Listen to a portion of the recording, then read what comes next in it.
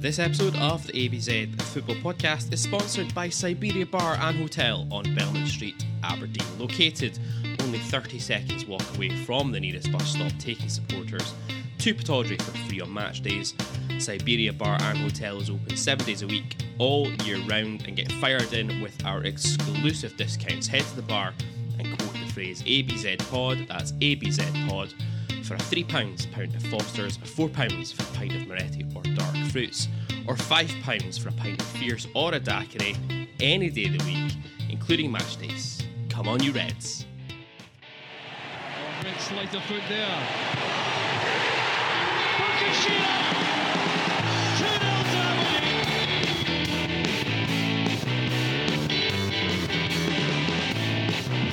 It is Madison! And he's done it!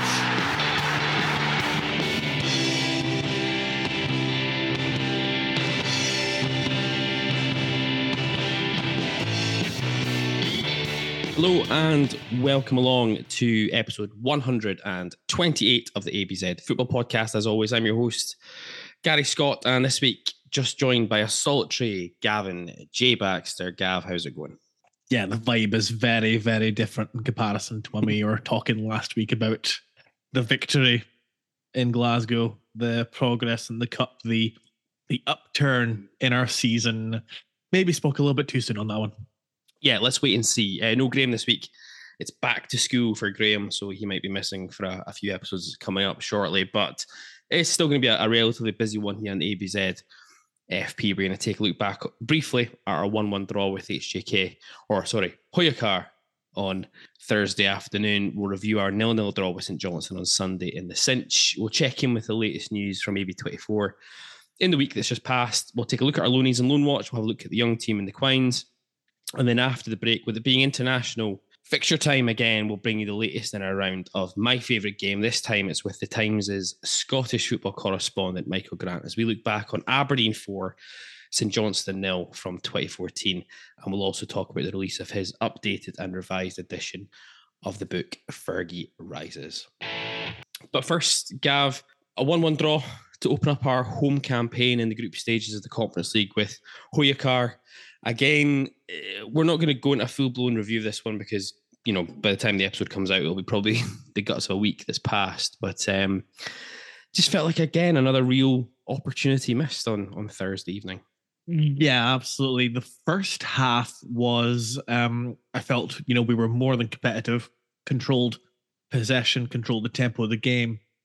Off the top of my head, I can't think of us creating any clear-cut opportunities as such, but very much had the feeling that if we just carry on with that kind of tempo, the kind of style, the kind of exposure we were showing, that chances will come.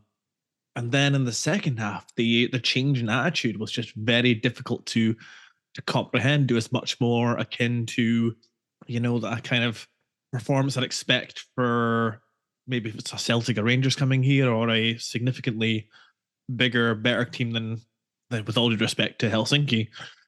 We just became very passive and just let them into the game. And even with that being said, it's one opportunity that they get. And it's criminal to me how a throw-in and, whether it's a foul throw or not. I mean, I think every throw-in that Helsinki put into the field was a foul of some kind. But it's a throw-in, a pass, a run. There's 4 Aberdeen players stood in about a 5x5 square who just let this guy go. And then how you have a 20-plus goal striker alone. He still has to do a lot, but it's a good. He is alone in the penalty area.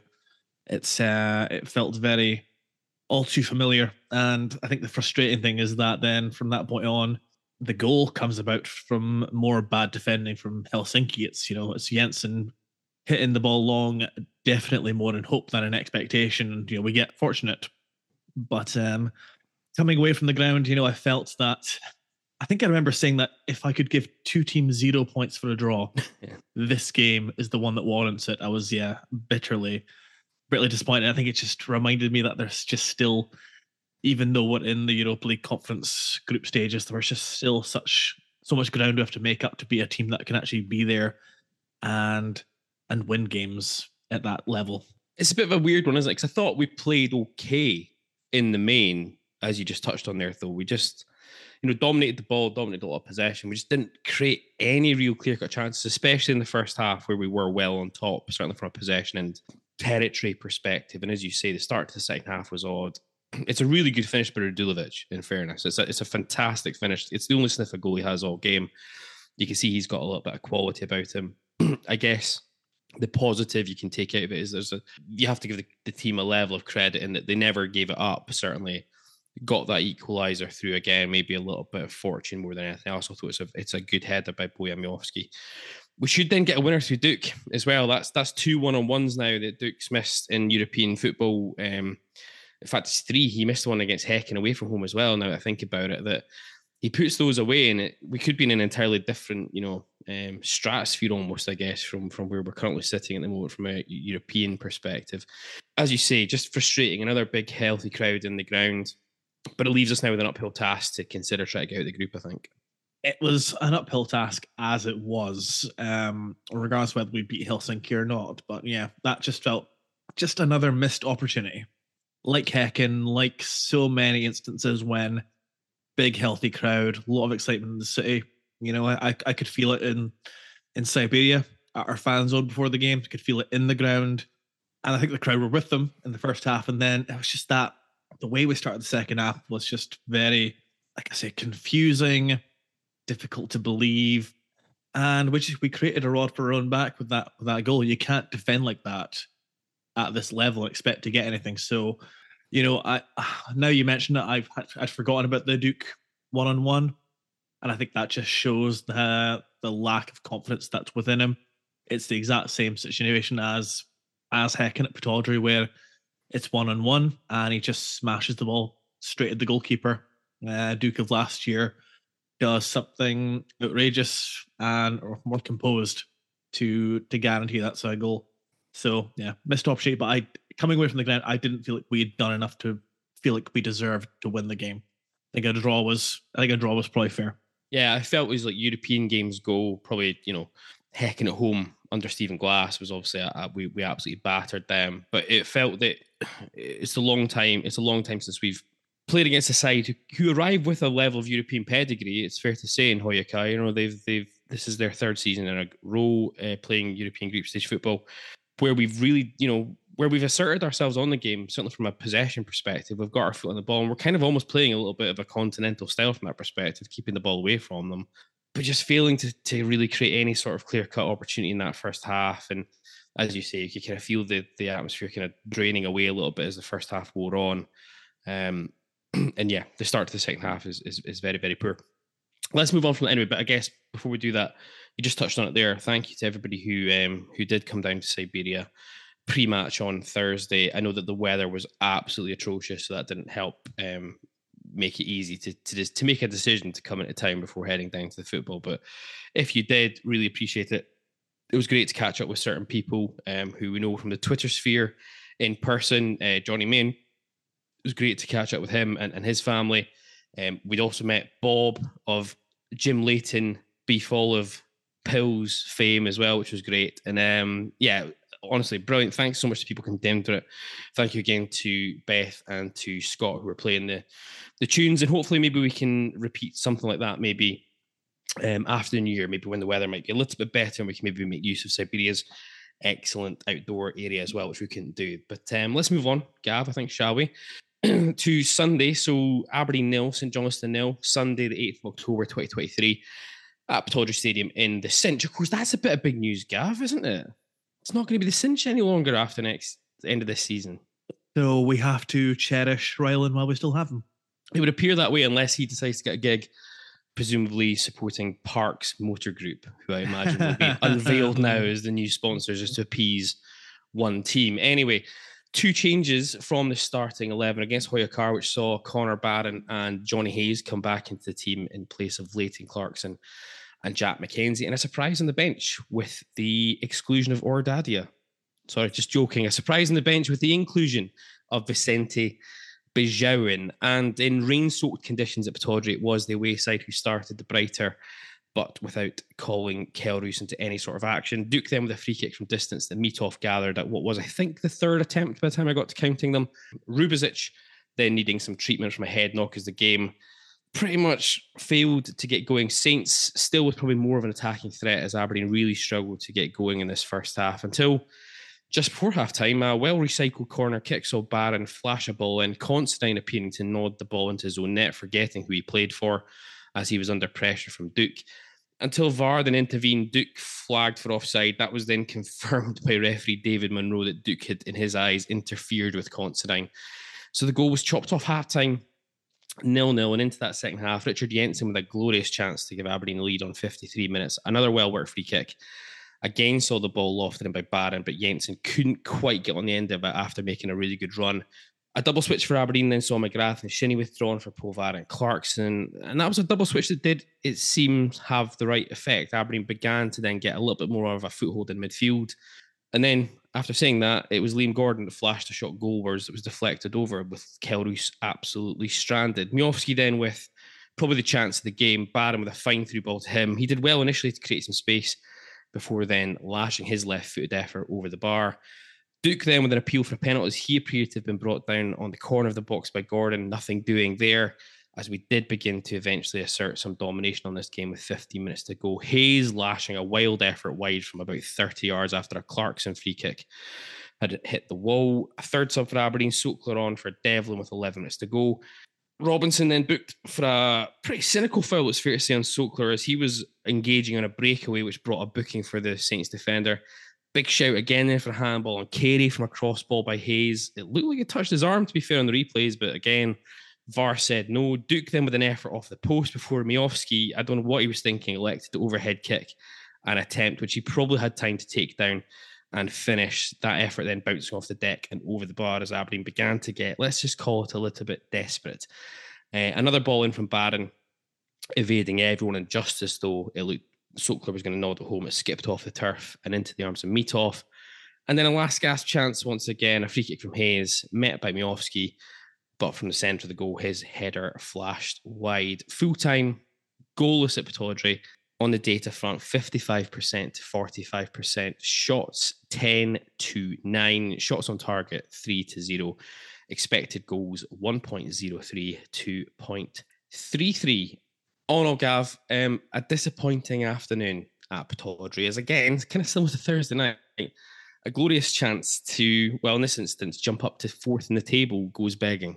Yeah, I mean, for me, it's disappointing on a number of factors. First of all, the more pragmatic thing being simply that, yeah, win that game, then we climb up the table to fourth place, and you're got Aberdeen back in a place where we can probably not unfairly expect us to be, given the level of investment and given the finish to the season we had last year, and simply where we want to be in the league going into the international break. And then, you know, the performance, very difficult to believe this is the same team that put in such a shift in Frankfurt and battered Ross County twice and went to Ibrox and took them apart with relative composure. Very disappointing performance, much more similar to the kind of performance we were putting in earlier in the season, when there was not a lot of quality throughout the team in any way, especially with the ball, unfortunately.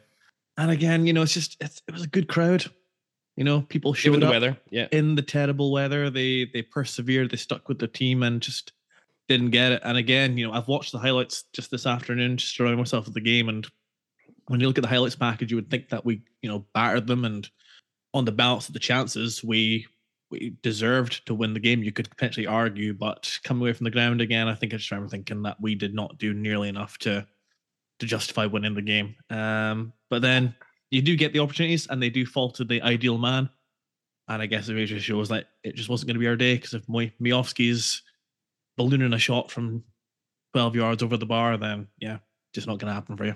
I mean, I think on the cold like day, when you do look back, and again, I think we probably created enough chances to win the game, and that's the disappointing thing, is that we don't do it. But I just don't think we ever really, until the last 15, 20, 25 minutes, I don't think we really got on top of St Johnstone at all. And that was disappointing. We'll come on to that again in a minute or two. For you, were you surprised at all with the starting 11 that Robson went with? Selection, you know what? Actually, no, I wasn't. I entirely expected that Connor would come back in, given his performances against County, and I thought that Robson would want to use him again in that exact same position to dictate play, to get a foothold in the midfield. And control the tempo of the game.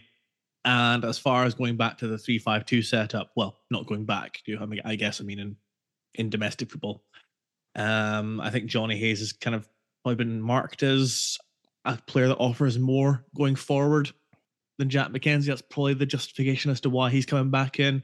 So I'm not against it. I wasn't actually per se against the rotation. And no, I wasn't surprised. Did I maybe think Duke would drop out and Sokler would come in? No, not really. I think, Robson is definitely welded to a certain lineup and a certain set of players. So no, not really surprised.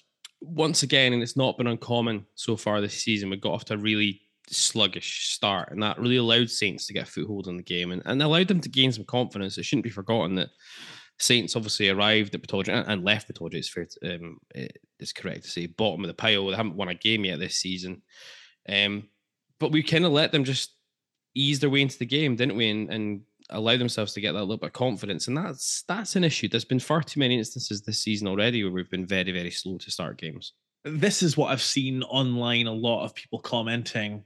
Martin Stowe, I think I remember commented during the game or perhaps afterwards that it's very, as an Aberdeen fan at home, and this isn't being big-headed about being Aberdeen or whatever, but you're right. We've put in a lot of money into our attacking options as well and our creative options. St Johnstone have had a torrid, 2 and a bit years, really? Yeah. Could easily have gone down both seasons prior. And you are talking about a team that, bottom of the league, haven't won a game, got absolutely battered in the group stages, the League Cup as well. Very low in confidence, and yet Aberdeen appear to be set up to play on the counter-attack at home against St Johnstone rather than getting Connor Barron, getting Jay McGrath, Graham Shinney running the midfield, and getting the fullbacks up and down the line, getting chances in for Duke and Miofsky. We just appear to be quite content for St Johnstone to have possession of the ball. And I think I remember our stats showing that that's not what St Johnstone really want to be doing. They appear to be more comfortable out of possession, or that's the way they're set up. So probably as much of a shock to them as us how much possession they had in the middle. At times we made them look like a half-decent team. I know, which is the terrifying thing. We'll come on to talk about setup and the way that we're playing at the moment in a minute or two, but I don't think there's much in the way of complaint we can have about the goal being chopped off. I have a little bit of a question mark about where the line has been drawn for the offside, but let's give them the benefit down and suggest that the calibration had been done correctly, and it's probably fair to suggest that Duke has interfered with Andy Considine to an extent, unless, as I said earlier on, Andy just decided he wanted to head one home at the Merkland Den for old time's sake. But I was really surprised at that point that we didn't take that momentum and bring it into the start of the second half. Again, we were quite sloppy at the start of the second half, and it took until the introduction of Povara and Clarkson for us to actually start getting the ball down. And once we started doing that, we kind of started to look decent enough at that point. And that's when opportunities started to arrive, which we ultimately passed up. I mean, what Considine is doing from a defensive perspective there, I'm not entirely sure. That is a man who all about the dandy dons. Yes. And stand up looking heartbroken. Oh, what have I done? What have I done? Secretly. Fucking yes, fist bump. With it, yeah, I mean, it was almost like the incident happened thrown because it happened just on halftime. If maybe would have carried that sort of sense of injustice is maybe the wrong word, but I think curiosity as much as anything about the fact that it's an offside, but Monroe still goes to VAR, which is fairly unprecedented as far as I can think of with VAR being in play. In fairness now, I think what's happened there is the offside decision was given. That's a matter of fact. Monroe was sent to the monitor to check whether he thought Duke had interfered with Considine in such a way that the goal should be ruled out. That's what's happened there. I think it's a two-stage process. I think VAR I think of the referee in the truck should be able to decide, well, yeah, Considine's is heading this ball because he wants to clear it away from Duke. So I don't do it really. I mean, well, yeah, actually, given the way he's playing right now. Yeah, I mean, it was very curious, but just in the field, because as the fans of the stands who are being told really nothing other than you're checking for offside. Yeah, absolutely. Our understanding will be just that, well, offside is a matter of fact. It shouldn't be coming down to the opinion of the referee. And yeah, you're right. I mean, just I remember turning to Graham and thinking after 5 minutes, well, what I thought was more like 15, and saying, well, this isn't got any better, has it? And just looking to the screen and seeing only 5 minutes had passed. And it's like, I really just want to go home right now. This is miserable. This is how I felt about the hour mark, which was still the first half of Thursday. Yeah, a very just again same old thing. No real tempo, no urgency. If we had the ball, generally speaking, it was swinging back and forth between Jensen and Gartenman and back to Roos and back and forth again, and maybe Rubizic will get it. And then frustrating, aimless long ball, usually going out for a goal kick. And this is the bit that becomes most frustrating because, as we said, when Polvara and Clarkson came on, that's when we started to get the ball down. And when we started doing that, shot corner, we looked all right. And that's where we start creating chances. It's almost as though the two of those things go hand in hand. Well, we talked about this at Ross County, didn't we? When we played that Pataudry, how much better of a team we looked when we did that.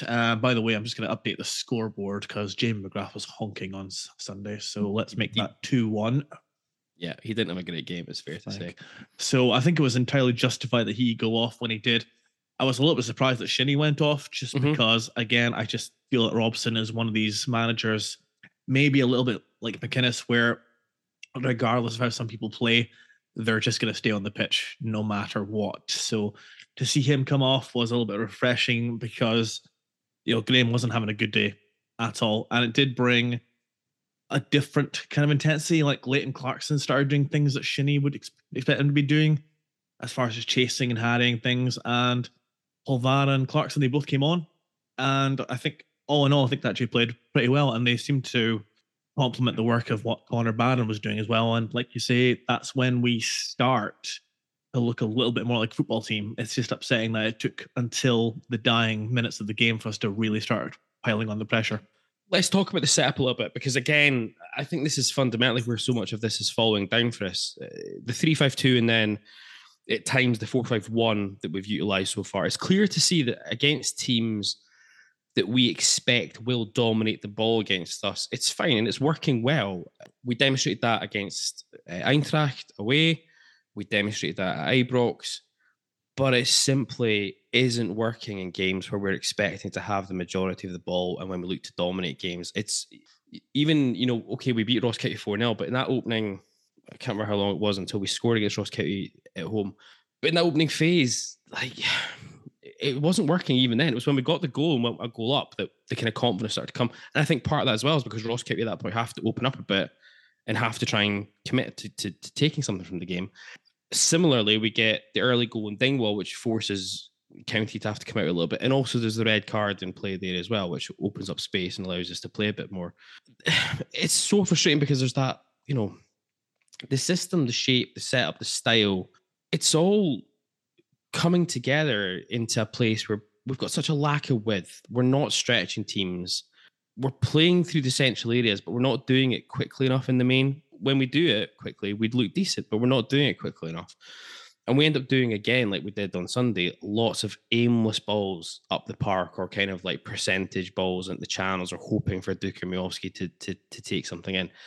It's just, and again, I'll tweet this out when the episode goes out. There's the average position map from the weekend, and just look at that lack of width further up the park there. You've got Devlin Devlin wasn't getting up and down the line as much as he has been in recent weeks. But even then, I think it's a lot to be asking your wing backs to be continually providing the width in a team. Johnny Hayes on that graphic isn't kind of getting over the halfway line, really. Miowski and Duke, once again, look pretty isolated, don't they, up top? And it's frustrating. And I think, as you touched on it, it's almost like we want to set up to be a counter-attacking team, which on one hand would be fine. And I've seen plenty of teams execute this really well, across Europe in recent seasons where they set up to be a counter-attacking side. But it doesn't work for a team like Aberdeen because in the vast majority of games, especially at home, again, domestically, we're going to play teams who very rarely come to even try and attack you. So you've got nothing to counter against.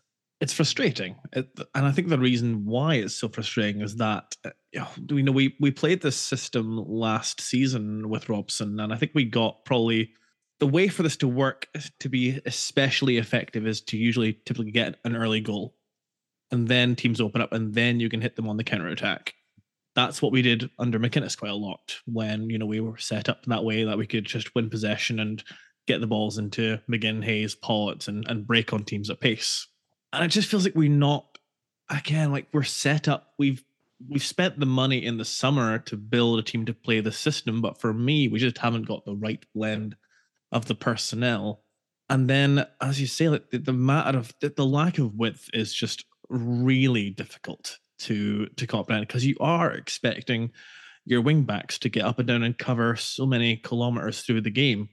And then the problem there is that the midfield three that we have, I mean, sometimes it works, but then again on Sunday, especially with McGrath, Barron, and Shinnie, Barron was doing like a lot of good work coming and taking the ball from the defenders and trying to get the ball moving. There were too many instances I felt where Shinnie is like going almost to the byline to take the ball, or McGrath going to the byline, and the distances between the midfielders is just so great that you're not going to create any kind of intricate link-up players. You're just going to have players sort of isolated, looking for a pass, seeing no one available, and then in all likelihood going backwards to the defender or the goalkeeper. So there's not that, kind of cohesion within the midfield to build our way forward. Or then they'll put the ball forward and, Duke will back up into someone and fall over and act shocked when he doesn't get a free kick for it. Yeah, I mean, and the thing is, like, if that's all well and good if that's plan A, but I think I'm going to say what Graham's been saying quite a lot of, there should be a plan B if that doesn't work. And there's options on the bench to change things up in terms of setup and formation. But the manager just appears extremely reluctant to try it. And it makes you wonder, like, why is Ryan Duncan and why is Vinny Bijoun on the bench when they've got absolutely no chance of playing? Yeah, and this is the thing, is it's almost like we need to have like two different preferred setups. One is the preferred setup when you play at home against teams like, and I hate using that phrase because it sounds incredibly disrespectful sometimes, but when you play against a Ross County, when you play against a St Johnstone, when you play against a Livingston, when you play against a Dundee or a Kilmarnock, which are all teams that are going to be coming up here that have still to play at Pittodrie, you have to find a way to dominate those games and to get on the front foot against those teams and play with a bit of panache and play with a bit of style as well. I think, especially in front of your home fans. I think we've spoken about this before. I know that Graham's very much of the view that he doesn't care too much about the style. It's just about results. But I think when it's your own paying public, I think you've also got a little bit of a duty to entertain at the same time if you can. Away from home, I couldn't give a monkey about how you decide to play away from home. If you decide to shithouse your way on the road, counter-attack, whatever, fine. You've got no obligation there, in my eyes, to kind of present an entertaining brand of football to the away support, to the home team in that instance. We've got to get this balance right, haven't we? Because otherwise, it's going to be far too easy for teams to come up to Pittodrie and just sit in. If they don't attack you, then you've got nothing to counter against, and it becomes incredibly difficult with the way we're playing just now to see how you break teams down who come up here and play with 5 or 3 at the back and sit in. It's very difficult to see how you manage that. What I will say regarding Graham's philosophy, if that's not too grand a word to use, I think it is evolving, much like his taste in beer. Like he went from being just a Tennent's Carling kind of guy to 3 points on a Saturday to drinking apple sours, beers. Yes, true. He did comment a number of occasions when we'd be firing the ball just straight at play or firing the ball up long to one of the strikers. He was commenting quite frequently that this is shit. So yeah, okay. I think if his will to present himself as the man of pragmatism and results are all that matters is maybe just a little bit of a facade.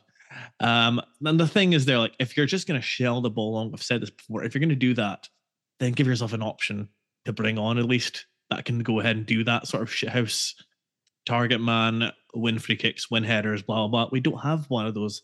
Well, maybe we do, but he's fucking murder as all the evidence so far. If Habib Gay was the option, I'm setting my stall here early. That boy is, yeah. Because Sokler's not going to do it either. So it's just, and the thing is, like, we were like getting territory in their box. We were creating opportunities. We then take Sokler on for Devlin, but we actually didn't change the shape of it all because Polvara then went to right wing back. So we're so apt. Yeah, Dante Polvara, the poor guy, now playing right wing back, having come into the team and made a little bit of a role of himself in that box to box player. Nah, defensive player now. Thank you very much. I want to stick Sokler kind of in where you're playing. So it's just this determination, no matter what, that no, this is how it's going to be, and it's not working. Like it's worked a couple of times against Ross County for sure, and it worked last season. But I think that was because we had a different blend of players. With the players we have right now, yeah, I mean, we're relying on teams making mistakes for us to score. Like even the Miofsky chance, when he fits it over, there's some pretty rash defending. There's the overhead kick, that's a goalkeeper error. And then if we're talking about set pieces or those lethal long throw-ins that we've perfected over the last couple of weeks. Indeed. Let's just move on away from the shape, because I do think it's something they're going to have to seriously think about over the course of this international break, about how we get this blend to work better, especially at home. I don't think the Aberdeen fans aren't going to put up with that type of performance for long this season, especially if results aren't forthcoming either. In the defensive line, I actually thought the back three played well enough again on Sunday. They weren't really threatened so much. Saints had a decent amount of ball in that first half of what you might class as, in inverted commas, attempts, but none of them really particularly threatened Roos, I didn't think, in goal. It was another good performance, I thought, as well, from Slobodan Rubezic. Alongside Conor Barron, I thought Rubezic was probably my man of the match. I thought he was commanding in the air, stuck to his task well. There was limited signs of any of that kind of rashness we've been seeing. He was even getting on the ball and playing it around with a level of confidence that we haven't really seen today. I felt he played well enough against HJK as well in midweek. I think we spoke a little bit last week, but do you think now we're starting to see more of the kind of player that we hope we were getting with Slobodan Rubezic, and we can just continue to work with him and developing him? If so, and if he continues in this vein, then he will actually turn out to be hopefully a decent piece of business. As I said, I think last week, I think there's obviously been a commitment, both financially and just in terms of belief from the manager and the recruitment department on Rubezic, because I think he could have easily been taken out of the firing line based on his early performances. And I would agree. I think he's getting better and better with every passing game. And I have no doubt that the consistency of selection, the partnership he's forging with both Richard Jensen and Stefan Garterman will be helping him a lot. I have seen a lot of praise from him. I would say that there was instances, especially in the first half, when the boy Jofcott, I think his name is, would be kind of getting it about and maybe bullying him a little bit more than I'd like to see someone of Slobodan's dimensions being so. So maybe just needs to just learn to use his physicality a little bit more to stand up to strikers who are going to try and do that. But on the whole, I mean, I can't think of him doing anything that gave me the fear. Even when he did the drag back on Stevie May, I was like, yes, Ruby. Let's talk about Stevie May's haircut. I knew he was a ball playing centre back. I knew it. Stevie May's haircut. Yes. That long hair was hiding a not excellent hairline, as it turns out. A rapidly receding hairline, it turns out. Absolutely. Yeah. Didn't make him any faster. Didn't make him any more aerodynamic anyway. It definitely didn't, did it? And it's the thing, isn't it? Like, it feels now that the back three, which, after the Hearts game was probably where we were all sitting, holy shit, every time a team comes at us, we look as though we're going to concede goals. That now actually feels like it's kind of the part of the side that kind of feels like it's kind of gelled together reasonably well. And we're looking pretty decent, I think, in the back line, that's for sure at the moment. Yeah, we look secure. I don't get the impression that we're going to concede a huge number of goals. There's still, there's still times where there's going to be sloppy mistakes as such. I mean, there's a moment in this first half when, a couple of cross-field balls and then the ball ends up at the number 16 with acres of space and needs Jensen to come over and cover. And you're kind of wondering, well, how did that happen? So maybe still a little bit of work as far as communication and understanding where people need to be during each phase of play. But yeah, on the whole, I'd say that the three of them, I mean, I think Garterman and Jensen, as I've said before, have settled into life very well. And Rubezic, contrary to what I thought maybe earlier in the season, does appear to be coming up as a good investment. So yeah, more of that, please. And with his call up to the Montenegro national side as well, that'll add a few extra pennies onto the Davy Dollar resale value, I'd assume, as well. So hopefully all the very best for Ruby when he goes off. How do you think it goes? How do you think it goes down in Serbia when people decided to go and play for Montenegro? I don't think that's a massive issue, is my general gut feel. I think it's if you go to other places, that might be a bit more of a challenge. I'm not professed to have the most sophisticated knowledge of that area and whatnot, but yeah, my understanding is that generally speaking, they don't tend to really get on that well. Given though they were both like the same country for a while. Anyway, let's not get into geopolitical. Yeah, this is maybe not the week for it, is it? They're definitely not. Graham Shinney, Jay McGrath didn't really happen for either of them on Sunday afternoon. We just touched on it there that it's now 2-1 to Jay McGrath in the Gav versus Jay McGrath stakes for the season. I didn't really think it was any surprises to see them taken off when they were. I take your point that perhaps a little bit surprising that Shinney was hooked, because I think you're probably right in the sense that Robson does appear to have a little bit of the mechanicisms around him, whereby it doesn't really matter how somebody's performing, they'll stay on anyway. But on the other hand, Connor Barron was, again, I said it earlier on, probably up there with Rubezic, my man of the match. An impressive performance once again to add to his showings against Ross County. I feel he did well when he came off the bench against Hoyokar as well on Thursday. And on one, there's an argument there to be made that he was unlucky not to start against Helsinki. It's becoming hard at the moment to make a case for him not to start. Yeah, and that's why I wasn't surprised that he did start against St. Johnstone.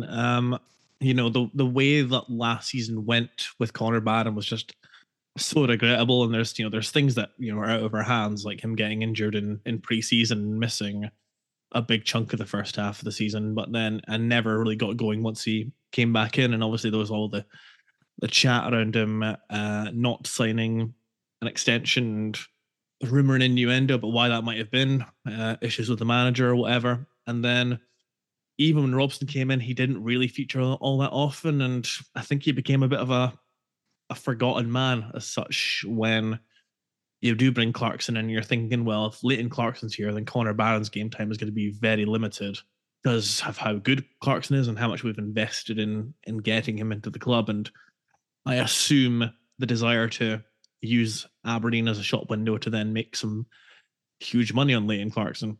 And then you have like obviously Shinney, who does a different role, and Robson has a lot of belief in Polvara. We've obviously then gone ahead and got Jay McGrath. And so I did see Connor Barron truthfully becoming just a bit part player this season, probably winding down his contract until the summer, and then we'll see where he goes. The recovery, the turnaround has been very, very pleasant for me to see, because I thought Connor looked excellent when he first came into the team. A real breath of fresh air, a real highlight in terms of quality that we'd brought through from the youth academy.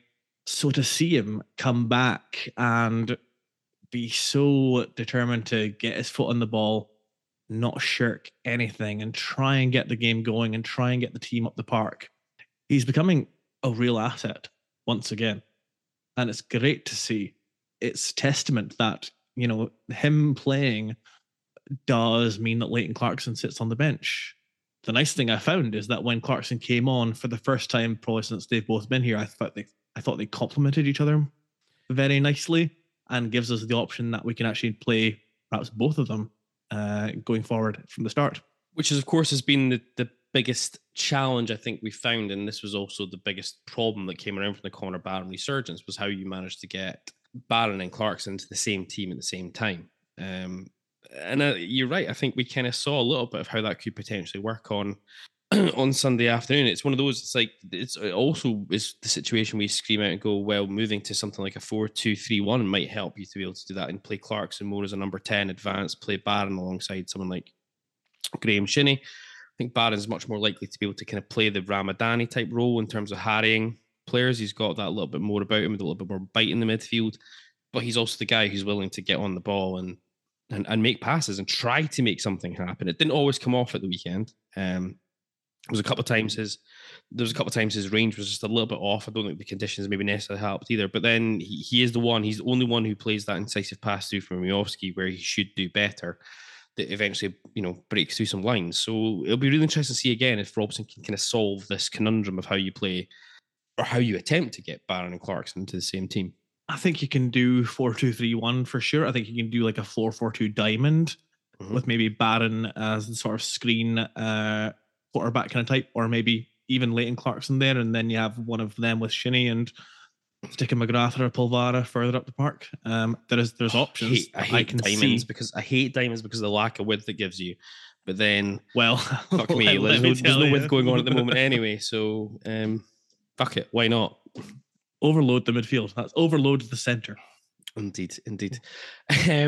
What we're talking about the kind of midfield area, and in particular, kind of just the performance at the weekend. Always good to get people joining in with some clips on SpeakPipe. Leave us a couple of voice notes about how you think the performance has gone. People still not quite seeming to get a hold of this. When we tweet this out on Twitter and say leave us your thoughts here, and we post the link to SpeakPipe, it means go to SpeakPipe and leave a voice note for us. So here is Bobby's Soggy Biscuit with his thoughts on the game on Sunday. Yeah, another game where we take 45 minutes before we even get on the front foot. First half was terrible, just so poor in possession. Nothing really. Barry talks about wanting to break and play between the lines, but we never do it. Goes to Gartenman at right centre half, goes to Jensen at left centre half, and it's a percentage ball clipped into the channel. Connor Barron's the only one in that first half looking to try and get the ball on the ground and play it, but massive difference with Clarkson and Polvara coming on second half. You guys think there's maybe an opportunity there for that midfield three to play together, give Shinnie a bit of a break? But yeah, it's just another day of missed chances and what ifs, I suppose. But the chances to win it, but I'm looking at it more of us not losing rather than us dropping 2 points, I suppose. And Bojan Miovski, fuck knows what he's doing with that overhead kick. I'm pretty sure Leon Mike would have buried that. We've just touched on it there. Hopefully maybe there might be a chance for us to get Barron, Clarkson into the team together. Maybe we did see a bit of that. And Bobby's just touched on it there. You know, the Miovski chance at the end. I mean, for Miovski and Duke again, it feels like another really thankless game for those two. Miovski absolutely should have converted probably 2 chances in that second half. Maybe a third. There's a header as well. He flashes past late on. Duke also cutting a frustrated figure again. We thought maybe the goal against Ross County would have got him going. It's not really happened. Nope. The chance on Thursday night where on one hand, he's incredibly unlucky because he smashes it as hard as he can. It just basically hits the goalkeeper in the face. He doesn't know anything about it. But you're right, last season he does something. He sits him down, he takes it round him, he'll just slide it past him, whatever, I don't know. But we spent money on 2 other strikers to sit on the bench, and good money as well, I think. You know, probably the guts of between 600 and 800,000 pounds for these two to sit on the bench at the moment. I mean, Sokler obviously got some game time on Sunday. Is it now time to see if one of these other two can offer something else than what Duke's currently doing at the moment? You mean Esther? I think it's incredibly. You know what? I get that there's an element of frustration about the way that we play, undoubtedly, but for me, Duke had sufficient opportunities to influence the game by receiving the ball into feet or holding the ball up, and his hold-up play is just not there at all anymore. And the problem is that when he receives the ball, his only thought would appear to be, I need to dribble past the nearest opponent and make something for myself. And it's almost like he's forgotten that football is a team game and he has teammates who are available to pass to him, or he's available to pass the ball to. So I'm kind of at the end of my rope with his theatrics. It's getting a little bit too much, even for me as an Aberdeen fan who loved watching Lee Miller. So I'd find it hard to justify his continued selection. If he goes, maybe it's come at a good time, because if he goes away with Cape Verde and gets a couple of goals, then maybe that's something that can spark him once again. If we were, say, playing our next game next weekend, I'd be saying, let's give Esther Sokler a chance, because, like you say, we've spent money on these guys, we've invested in them. We have an excellent young striking prospect in our academy who we've now sent on loan to Kelty Hearts to get game time because he can't get an opportunity because of these 2 guys that we've come in. So if you're going to spend the money, you're going to have them there on the bench. Let's find out if there's anything to them. And yeah, you can't continue to justify Duke's selection. Vinny Bijou made the bench on Sunday, which was, I think, a surprise to everybody when the team lines came out. given the way the game panned out, I mean, I probably know the answer to this already, but were you surprised he wasn't given an opportunity, given he's pretty much the only natural wide player that we have available to us now? No. I'm genuinely shocked to learn that he was on the bench. Was I surprised he didn't come on the pitch? Absolutely not. I'm actually surprised he was even on the bench, named, but actually just told, just hang about, get the oranges sliced up in the changing room for halftime, please. No, I was not surprised. I mean, I think I'll probably just say this for Graham's sake since he's not here. But yeah, in a game like that, when you're not creating nothing, what's the worst that could happen? Bringing him on, really. That was kind of what my feeling was at the weekend. Was like, well, if there was ever a time to decide, you know what, give him a bash, it was Sunday afternoon. And I'd be, if I was Vinny, I'd be looking for like a trade or something. I think he might need to be at this rate. When you say trade, do you mean a move to another club in an American sports style, or do you mean a trade as in becoming a joiner? Honestly, just get himself a new hobby for the next few months, or if he can learn a new skill, something like that, learn a new language. I don't know, because that guy's not getting anywhere near the pitch at Aberdeen, which is you know what, I don't think I'm as far entrenched as maybe Graham as maybe others are as far as like what he did during his first year or 18 months. He frustrated me quite a lot as well. But then when you're seeing Duke putting the kind of performance he's putting in right now, like, how can you watch that and just say we're going to stick with this, and there's no chance this guy's getting, who again is another one we've sunk a lot of money into, and he's just sitting on the bench or in the stands doing nothing. I think that's the biggest issue with the German thing, isn't it? Is we know that there's been a significant amount of money invested in him, so for him just to be sitting there doing nothing, especially in a game like that where you're crying out for somebody to be able to come on and do something, it's just so frustrating. So back on the manager, he certainly did enough with the performance in Germany, then the results against Ross County and at Mordor, but the performances against HJK and against St Johnstone, you can just again see those little rumblings of discontent just starting to bubble under the surface once again, can't you? You can see it, and if you're in the stadium, you can hear it more critically, perhaps.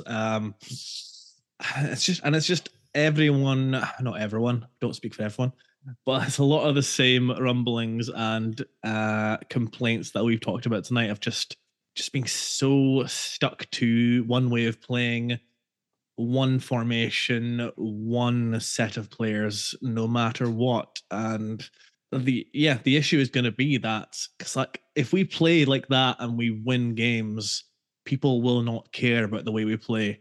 But if you're going to put in performances like that against Johnstone at home, 12th place, and you're coming away with 0-0 draws, people are not going to be happy with it. So for me, he needs to try and figure out a new way of playing at home that is more progressive, that is more on the front foot. And like I say, so often we're depending on teams making mistakes for us to score, and we have better players than that. So he has to try and figure out a way to make Aberdeen the more on the front foot team than we are right now, because right now it's like, as I say, we are a counter-attacking team against teams who are not set up to come at us full, all guns blazing. And we're just playing into so many teams' hands. All in all, then, Gav, we're going to this international break, sitting in 8th spot, level on points with Hibs in 7th, 2 points off Hearts and 4th, 6 behind Sevco and St Mirren, who are tied in 3rd place together on 15 points. From our 8 played, 1-2, drawn 3, lost 3. It's those draws, again, are killing us, isn't it? I mean, even if you convert Livy away and St Johnstone home, we'd be sitting comfortably in 3rd spot at the moment. It does feel like the 2 league games when we come back after the break are going to be huge. We've got Dundee at home, then we face Killie away. Killie's kind of early season form seems to have drifted already. Hearts then are facing Celtic and Rangers back-to-back, and Hibs then face Rangers and Celtic back-to-back on those weeks. So it's a real opportunity in these 2 games to try and get up above the Edinburgh sides, who you would imagine come the end of the season are going to be more than likely to be the teams who we are competing with if we want to get back into European football again. When I look at those results and think that if we'd won that game, we'd have been in 4th place, all I'm thinking is that this is going to be another low point scoring season in the Scottish Cinch Premiership. Jeez, I mean, St Johnstone was a crucial game. and it was. We've blown it. So it makes these next two games, like you say, against Dundee and Kilmarnock, the Derek and Tony tag team demolition. I don't know, Legion of Doom. Legion of Doom, I would have said. Yeah, it makes it very important because we've lost ground on.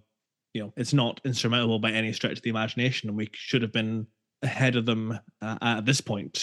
But yeah, these teams, Hearts, Hibs seem to have got a little bit of a spark with the new manager, which is regrettable.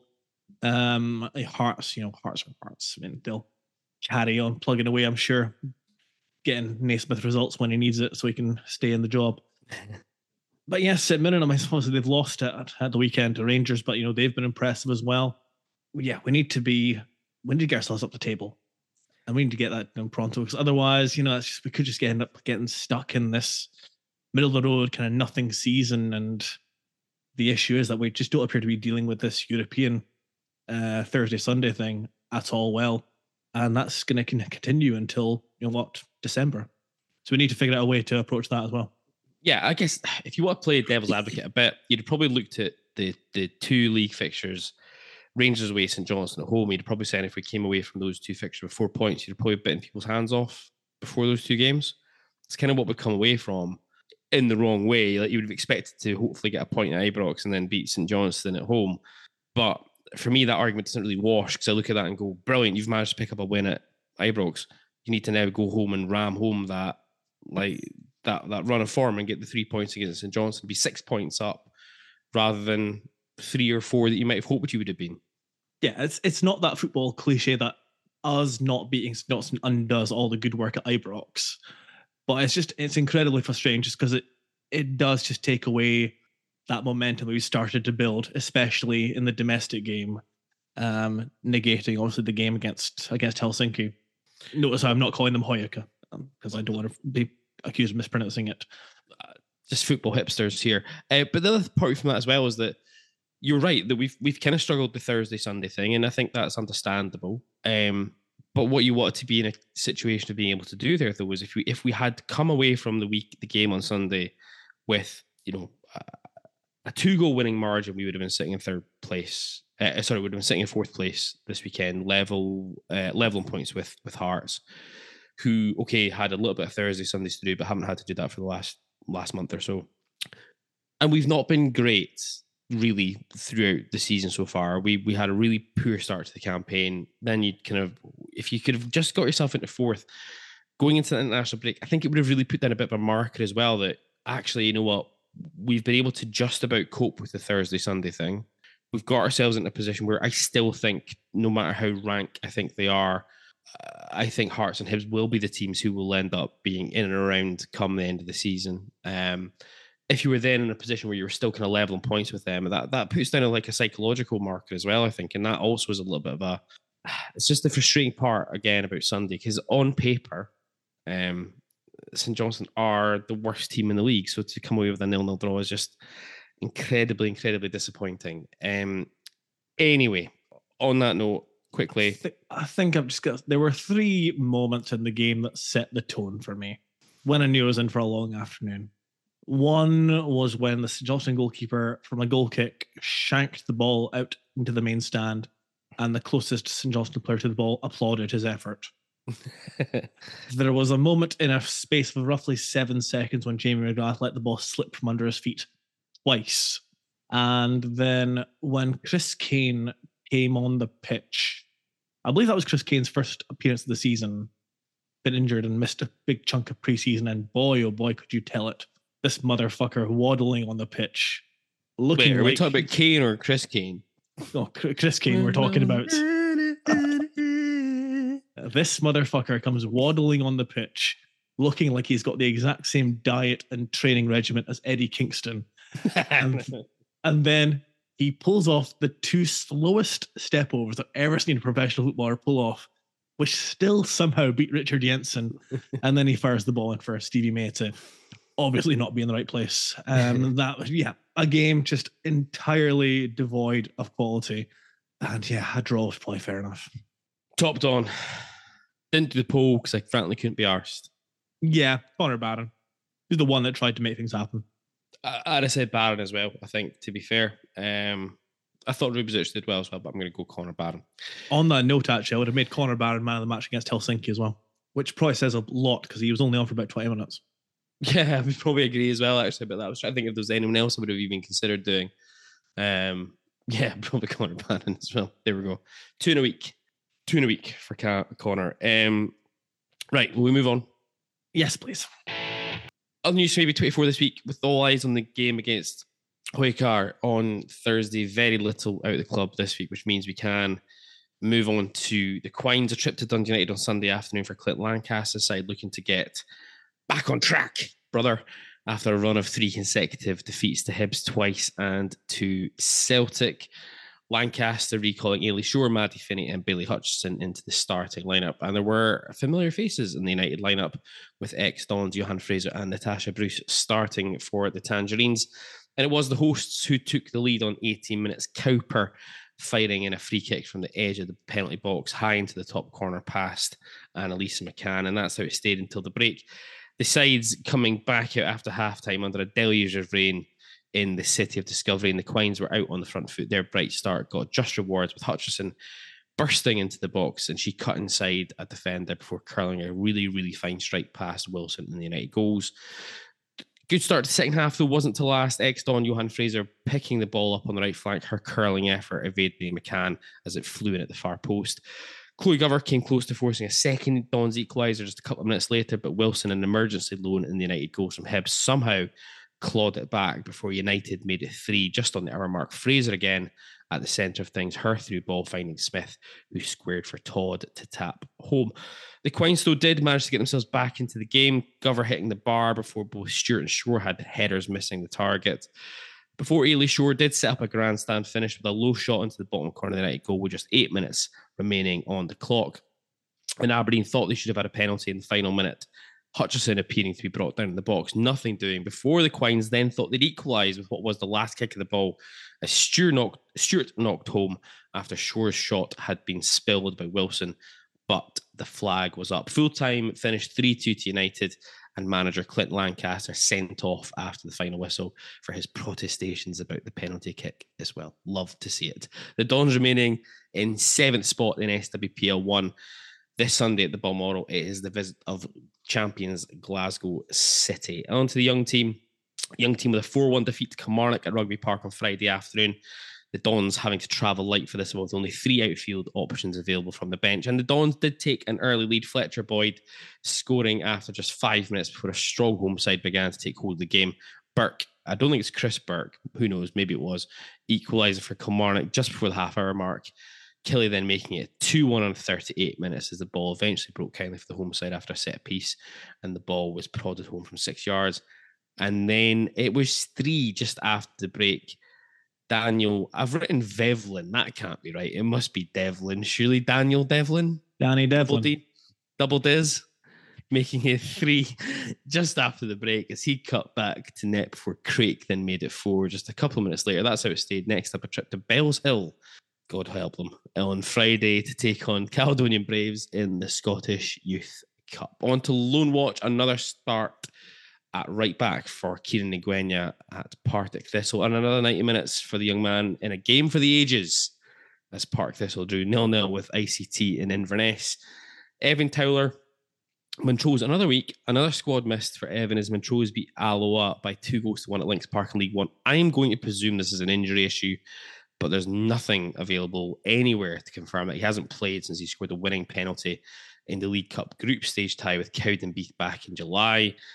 Alfie Bavidge at Kelty Hearts started, played the full 90 minutes, got his first ever senior goal. Well done, Alfie, as Kelty Hearts routed Edinburgh City by 4-1 in League One.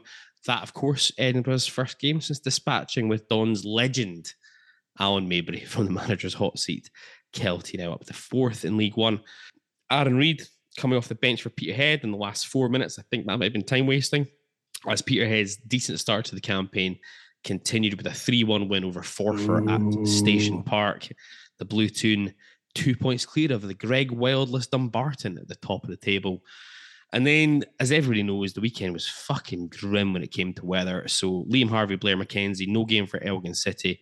their home fixture with Stenhousemuir fell victim to the rain. Although in the Highland League, Dylan Lobbin and Adam Emsley for Martin United. Lobbin with a start, Emsley on the bench, as per usual. I've no idea if either of them lasted. The game came off because the Formartine social media presence is fucking terrible. But Formartine did see off the cans of Forest by 2-0 in the Highland League. Finlay Murray, no game for him for Turry United as their clash with Rothes was called off on Saturday morning. Kevin Hanratty at Bucky, no match for Bucky. Their game against Brechin City was postponed due to rain. Jayden Richardson, an unused substitute to Stockport County, beat Doncaster Rovers by 1-0 in League Two down south.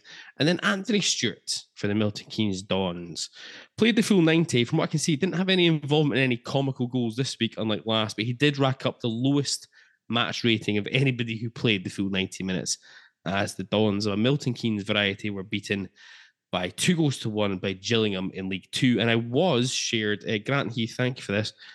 I don't know if he just has a sense check every weekend for anyone talking about Anthony Stewart, but there was a quote from a tweet, from an MK Dons fan who did say that he would take Tommy Smith or Jack Tucker, I don't know who they are, back in that defence over Anthony Stewart. A calamity. So there we go. Looks like it's going well. Will it do this week, Gav? Or this half even? Well, on that bombshell, let's go to a break. Let's go to a break. Let's do it. This episode of the ABZ Football Podcast is brought to you by Dough & Co. on Belmont Street, Aberdeen. Enjoy freshly topped donuts, coffee, milkshakes, soup, pies, bagels, and much, much more available every day of the week. Come along and enjoy their daily deals, such as black coffee and a mini donut for just £1, or a bagel and a soft drink for only a £5. Join the guys 7 days a week on Belmont Street between 8 and 8, and available 24/7 at yourdonutshop.com.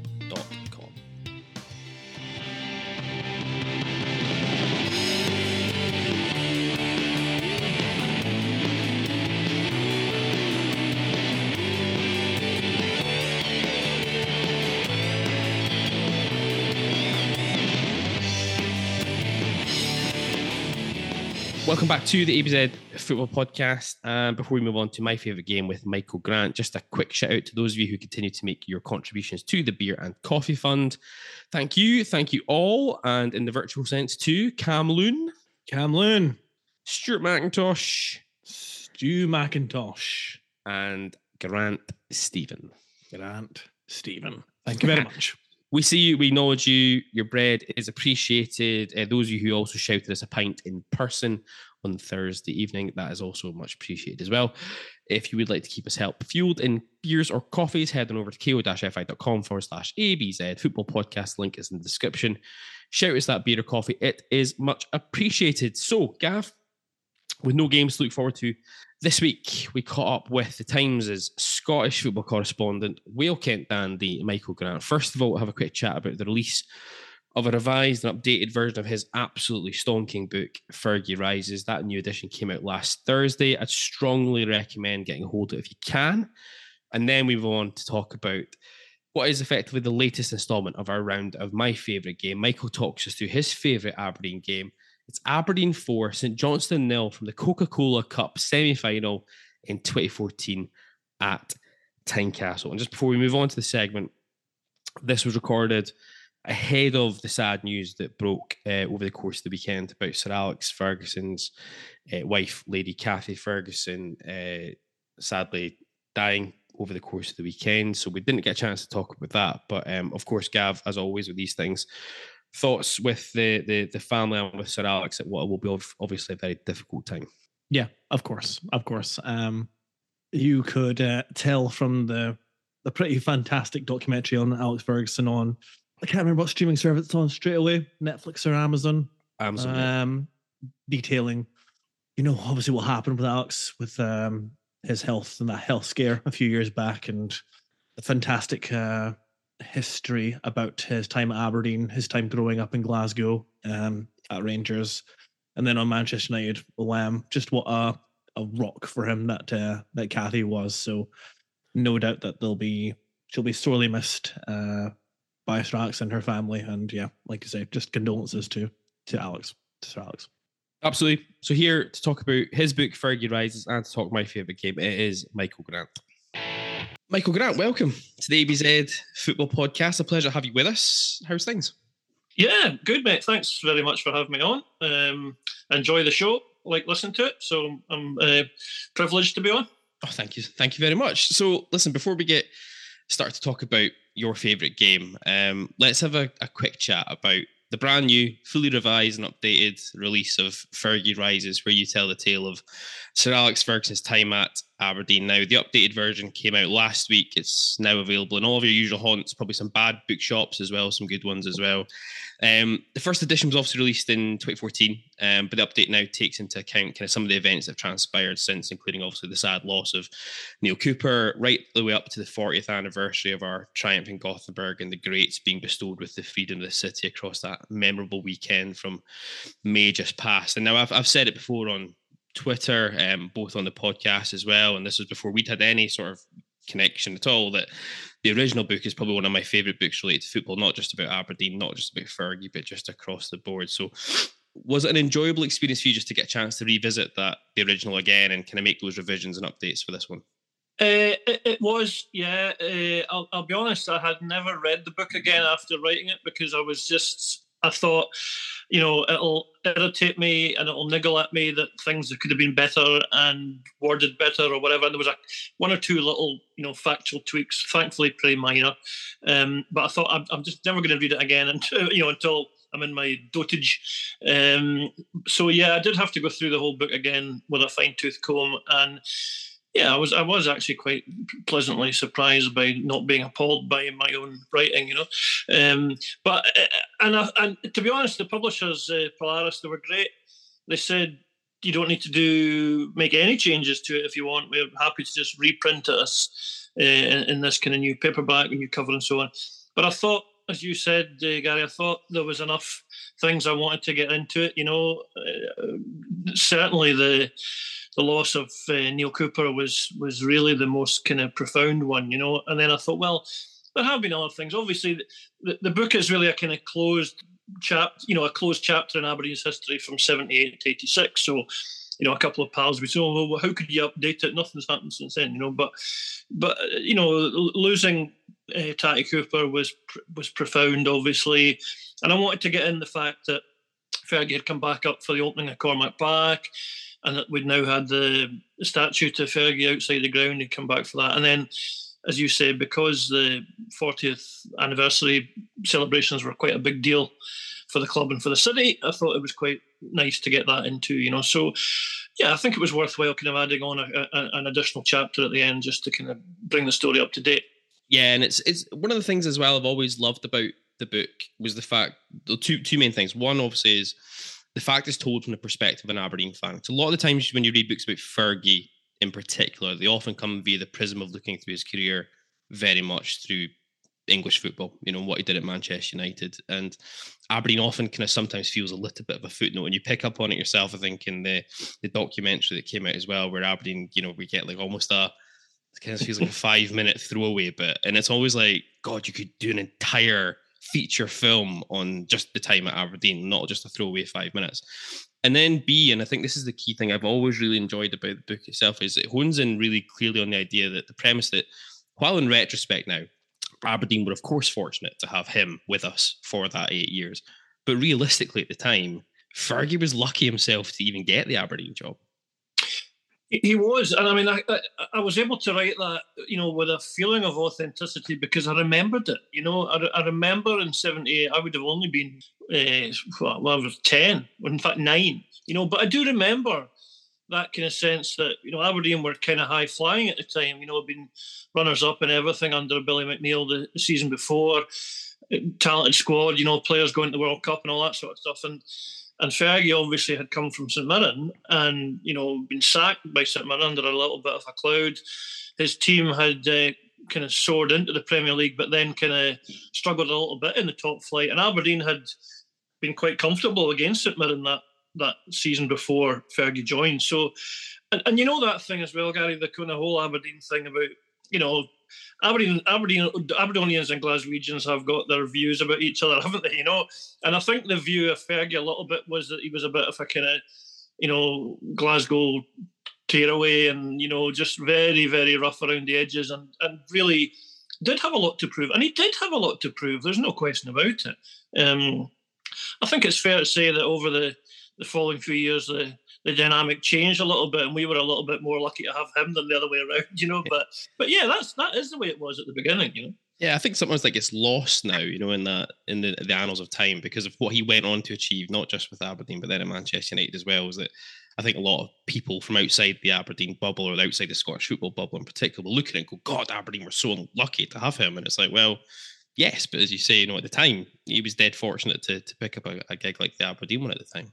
I mean, it's fascinating to know how well Aberdeen would have done with somebody else in '78. You know, I mean, listen, it's not a debate. There's no way they would have achieved the European stuff and certainly 3 titles and whatever it was, 3-4 Scottish Cups. You know, but they might have got something. You know, because it was such a good squad. You know, it was a squad that was capable, but it was knocking on the door in terms of challenging the old firm. So I would imagine that if one of the other contenders to replace McNeil had come in, we would still have won something, you know? Yeah. There's a hugely important kind of human element as well that frames the book, I've always thought. The kind of way that the book reflects a lot on the losses that Fergie suffered in his time at Aberdeen, you know, in terms of, you know, the loss of his father in 1979, where he's also going through a really difficult time with the tribunal at St Mirren, undergoing a sticky time to the start of his Aberdeen career as well. And then also touches a lot about, you know, the loss of Johnstone, for who Fergie obviously, you know, he acted as a great mentor to Fergie. It touches on really well, I think, the book, just in terms of how those losses in particular, I think at that point in his life really shaped him as an individual first, but then as a manager as well. Yeah, I mean, you have to remember how young he was when he came to Aberdeen, 37 or something like that, you know, when he took the job. I mean, he was barely older than the kind of senior members of the squad, really. You know, he was very much a training ground manager. He looked the part on the training ground and all that sort of stuff, the tracksuit on. I mean, he was almost indistinguishable from some of the senior players. So at that point in your life, you are still learning and growing and, you know, going through life experiences. And, you know, obviously losing a parent is a pretty profound one. You know, his kids grew up in those years that he was at Aberdeen. You know, he personally was transformed from just another football manager into this really significant figure in Scottish life and Scottish society. You know, his profile just absolutely soared in those 8 years, to the point that he'd managed Scotland and was suitable to be the Man United manager. You know, so he certainly grew massively in the 8 years he was at Pittodrie. Yeah, absolutely. And I think it's a great opportune time, I think, for the book to have come back out again in the new format, because obviously it's the run up to Christmas. So a great stocking for a lot of people. As I said, the original is still absolutely one of my favourite books of all time, just on the sheer topic of football, let alone about being related to Aberdeen. And it really bookends, pardon the pun, what's been a fantastic year of celebrations as far as that's concerned, which are obviously going to continue in November as well. There's the celebratory dinner and the 40th anniversary celebrations for the European Super Cup triumph, and also celebrating what would have been Neil Cooper's 60th birthday as well this year. So absolutely, I would absolutely encourage anyone who's not read it yet, go out, buy it. It was released last week again. Go and get it. Buy it for somebody who's a Aberdeen fan, maybe not an Aberdeen fan, whatever. It's a great read, Michael. All the very best with it when it goes out now. But then moving on to another topic, when we spoke about coming on, we thought it would make sense as well just to introduce you to the My Favourite Game segment. And despite the era we've just spoken about, you've picked a game from a much more contemporaneous time. St Johnstone 0, Aberdeen 4 from the 1st of February 2014 at Tynecastle in the League Cup semi-final. We just touched on it there. You'd be 9 years old when Fergie walks in the door at AFC. So why this one?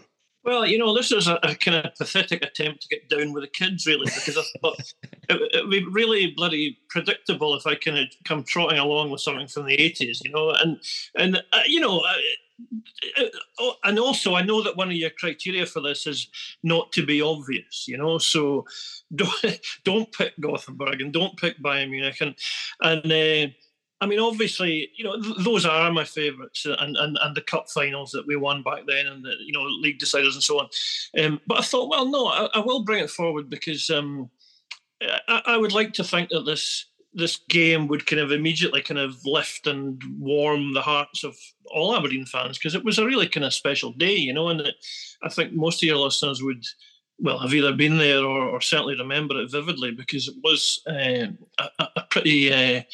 I kind of saw it as a bit of a show of strength from Aberdeen that day, really in terms of the size of the support that took over Tynecastle and just the ease of the victory. And I would argue that after years of mediocrity, really, for the team, that was the one where we thought, okay, maybe there really is something happening here, because, I look back, it was, I think, please correct me if I'm wrong, but I think it was the first cup final we've been to for 14 years. That got us to our first cup final for 14 years. From 2000 to 2008, we didn't reach a semi-final in either cup, which is just staggering, really, Yeah. And we were going out to Queen's Park and East Fife and kind of nonsense like that, So I do remember the kind of tension that there was at Tynecastle that day about whether we would be able to get the job done. But it turned out to be, I think, a really kind of magical afternoon. It really did. Can you remember, were you on duty this afternoon, or were you? No, I was very much not on duty. Excellent. Because I met my boys were at the game, but I was in the pub for about 3 hours beforehand, And I don't know, Gary, what your experience was like that day, but I got off a train at Haymarket at 12, and already the place was absolutely heaving with Dons fans. And to say that some were kind of already showing their blood alcohol levels would be putting it mildly. I mean, there was guys unsteady on their feet. There was guys sitting down against walls and all. This was 12 o'clock. I thought, my God, what are we going to get here? It's going to be magic, Yes, it rings a bell. I don't know how many of the supporters that day, I don't know, what do we have, 12, 14,000, something like that. I'm not sure how many of them would have passed a breathalyzer, to be honest with you, but it just made for a fantastic atmosphere. It's up there, I think, for me, with one of the best atmospheres I've ever been at from an Aberdeen fan's perspective. I mean, the final was amazing when there was that number of people, but the semi-final, the atmosphere I just felt was far superior to, and I think Tynecastle lends itself to that. Obviously, we all know how good a ground Tynecastle is from an atmosphere perspective. I mean, I remember it vividly as well. Graham, obviously one of the co-hosts on the show, his brother used to stay literally around the corner from Tynecastle. So we ploughed down the early doors in the train into his brother's for a big old session before then try to pile around to the ground. And I remember we actually missed the Johnny Hayes goal, which I don't think we would be the only ones. I just remember coming up the stands, up the stairs after getting through the turnstiles, and a massive roar went up. And you have that moment as an Aberdeen fan, we think, we can't be fucking 1-0 down already. Surely not. And then realising that's too loud to have been the St Johnstone fans, and then getting up actually into the ground and realising we're 1-up at that point. But just jumping back a bit, you're right. I mean, it's the first time we're aiming to try and win a semi-final for the first time since the year 2000. We'd obviously got ourselves into the semi-final by navigating our way eventually past Allo Athletic on penalty kicks. A game that lives long in the memory of my now wife. Took her to that when we're just going out, and she'd never been back to a game of football since. And I don't blame her after that one. Convincing 5-0 win over Falkirk, and then also another really famous win, the 10-man win over Motherwell at Fir Park by 2-0 in October of 2013. And you just touched on it. Huge Aberdeen support down in Edinburgh for this one. And I think as well there was that real sense of anticipation, wasn't it? Because both sides of Glasgow were already out of the League Cup by this point as well. So you had ourselves and St Johnstone in one semi-final. It was Hearts and Cally Thistle, and the other one at Easter Road the next afternoon. So you could even just sense that all four teams, in particular the three Premiership teams as it was at the time, were really fancying their chances of going on to lift the trophy this time. Oh, 100%. And that added to the anticipation, and it added to the euphoria when the game unfolded the way it did, but it also added to the tension ahead of that, and the nervousness and that feeling that you alluded to there of, are we going to fuck this up again?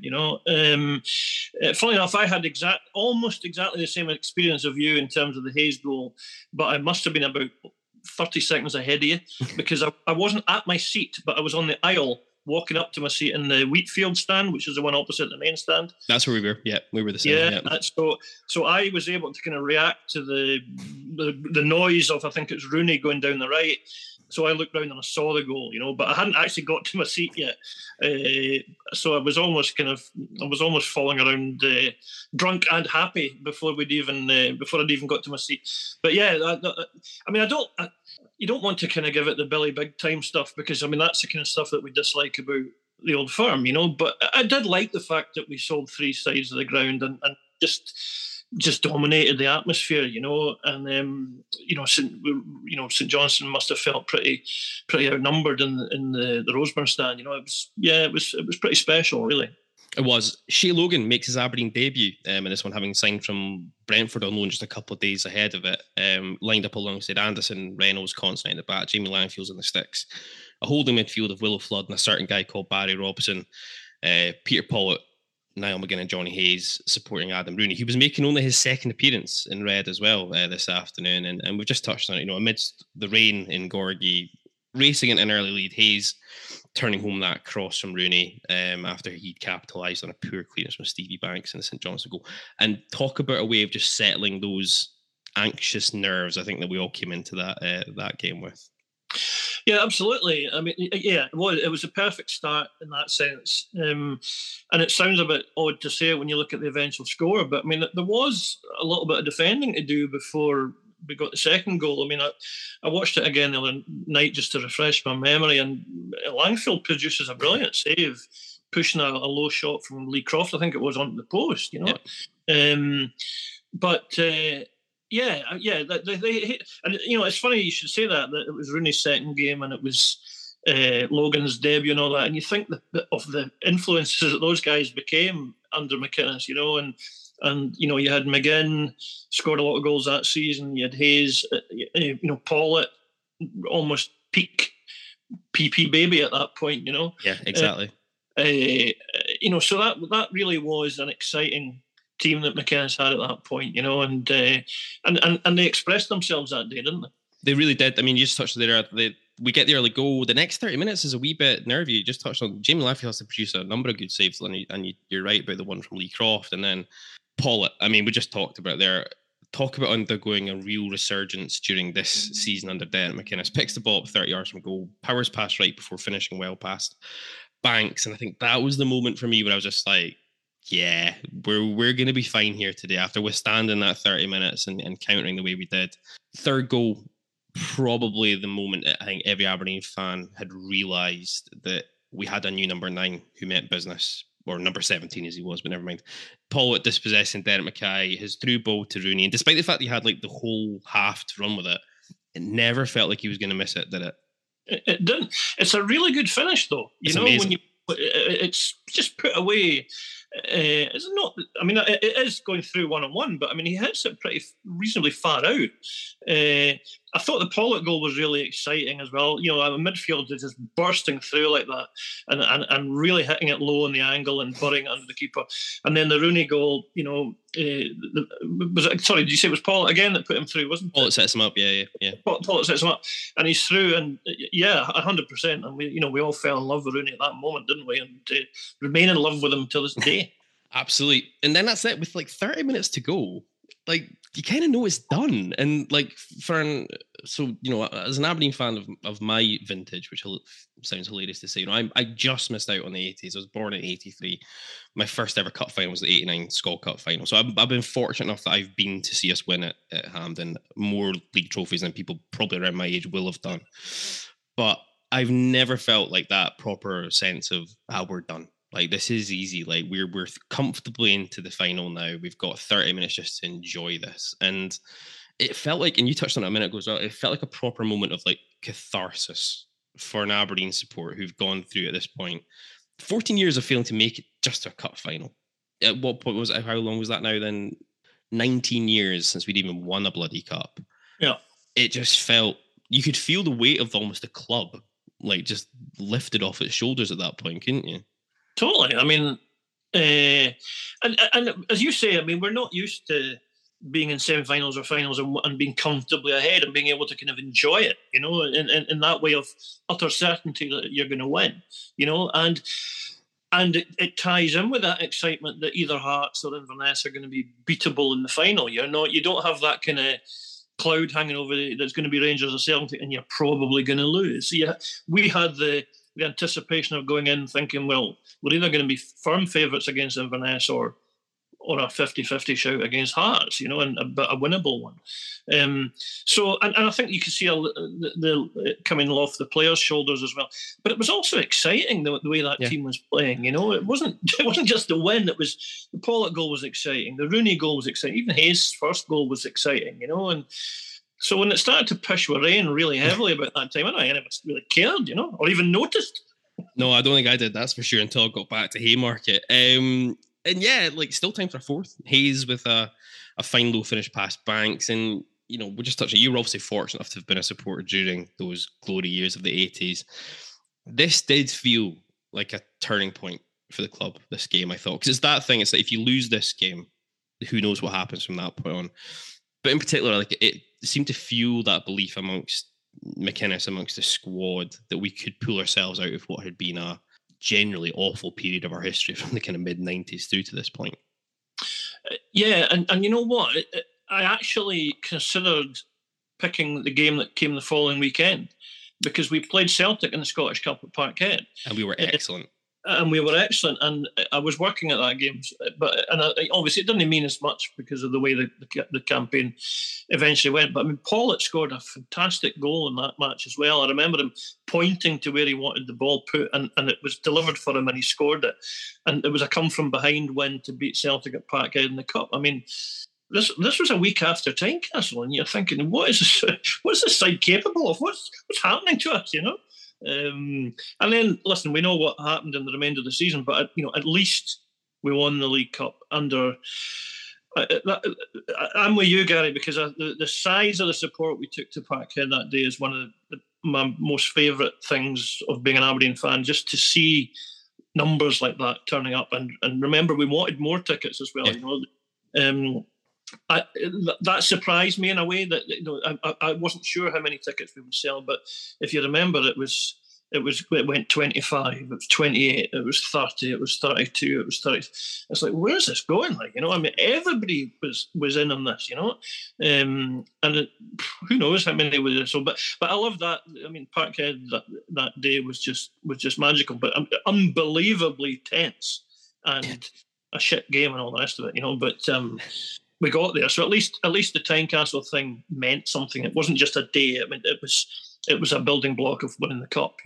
Yeah, and as you say, it's that what if, isn't it? It's that unfortunateness about the fact that same opponents in the semi-final of the Scottish Cup late in the season. Because that team, the way we played that season, that team should have gone on and had a cup double. It's fair to say. Yeah. Listen, it sounds arrogant and all the rest of it to say it, but we should have won that cup. I look back.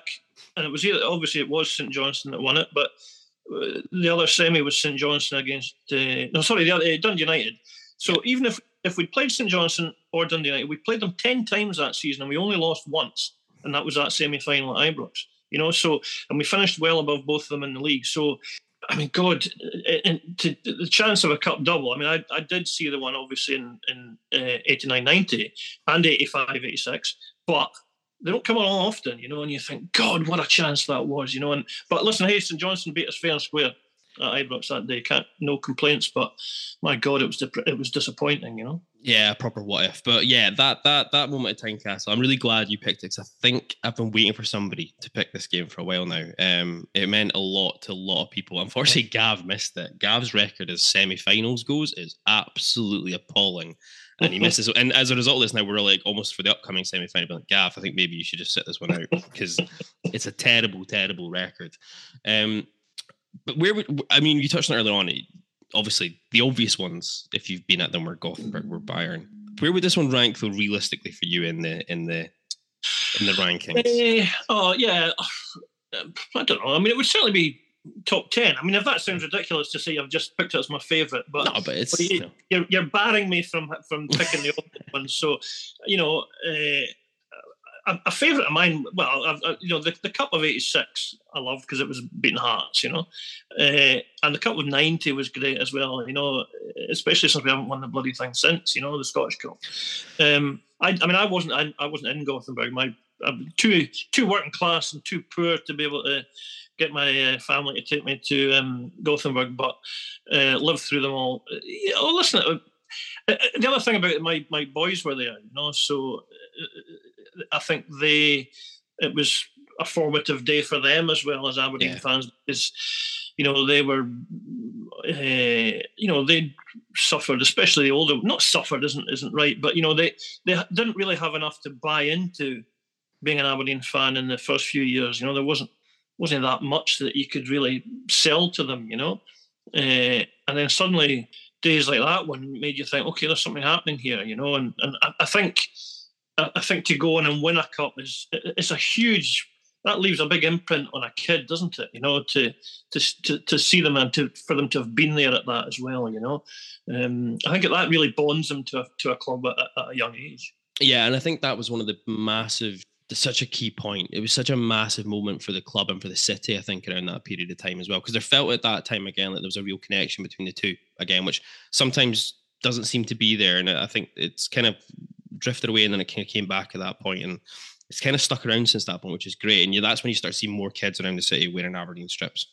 For years it had been Manchester United or Arsenal or Chelsea or God forbid, two of the Glasgow teams. And that's when you really start to see that happening again. And it's funny as well you talked about your sons, because from a formative perspective, because again, like even Gav, so like Gav's also my brother, and Gav missed out on all that glory time. There's only 4 years difference between us, but it's amazing what 4 years of a difference can make in terms of your life following Aberdeen.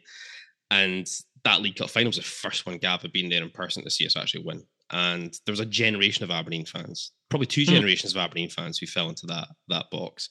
So it was a remarkable time all around. And it's one of those that, again, it's just such a shame in one hand the way that the Derek McInnes time at Aberdeen came to an end, because sometimes I think these days get a little bit forgotten about sometimes as a result of that. But fingers crossed, hopefully we can go back to relive some of those in November. It's funny when you watch the highlights of it. I mean, he even looks different because he's clean shaven. He looks about 20 years younger. I know it was 10 years ago, but he looks 20 years younger. And Hayes was in his prime, really. And McGinn and Rooney, and guys that we really kind of came to love in that era. They were so exciting and they were so prolific. Certainly Rooney was prolific, but the other two chipped in with some big moments too, and they were a really exciting side to watch. And they had their moments against Celtic as well, obviously not in finals, but they were able to beat them a few times, and as I say, they beat them the following week, Absolutely. Michael, listen, it's been a pleasure to get a chance to wander back down. I was going to say memory lane. It was like 9 years ago, which in itself is terrifying. And it's terrifying to be 10 years next year already from this. But it's been a privilege getting a chance to talk to you this evening about that one. And also, like I said earlier on, all the very best with the new release of the book. Hopefully that goes swimmingly. I'll say it again, get out there, buy it, especially for anyone who's an Aberdeen fan or a fan of Scottish football. It's a great read. Michael Grantham, thank you so much for joining us on the ABZ Football Podcast. Stand free. Pleasure was mine, Gary. Thanks very much for having me on. All the best. And there we go. Gav, that'll wrap us up for this week's episode of the ABZFP. Thanks for joining us. Please remember to like, subscribe, follow, whatever you might do on your podcast player of choice. Join us next time for episode 129 of the show, as we'll preview the return of the Cinch as the Dons face Dundee, and then welcome POK to Pittodrie in the Europa Conference League. We look forward to seeing you then. Stand free. York, bring it on.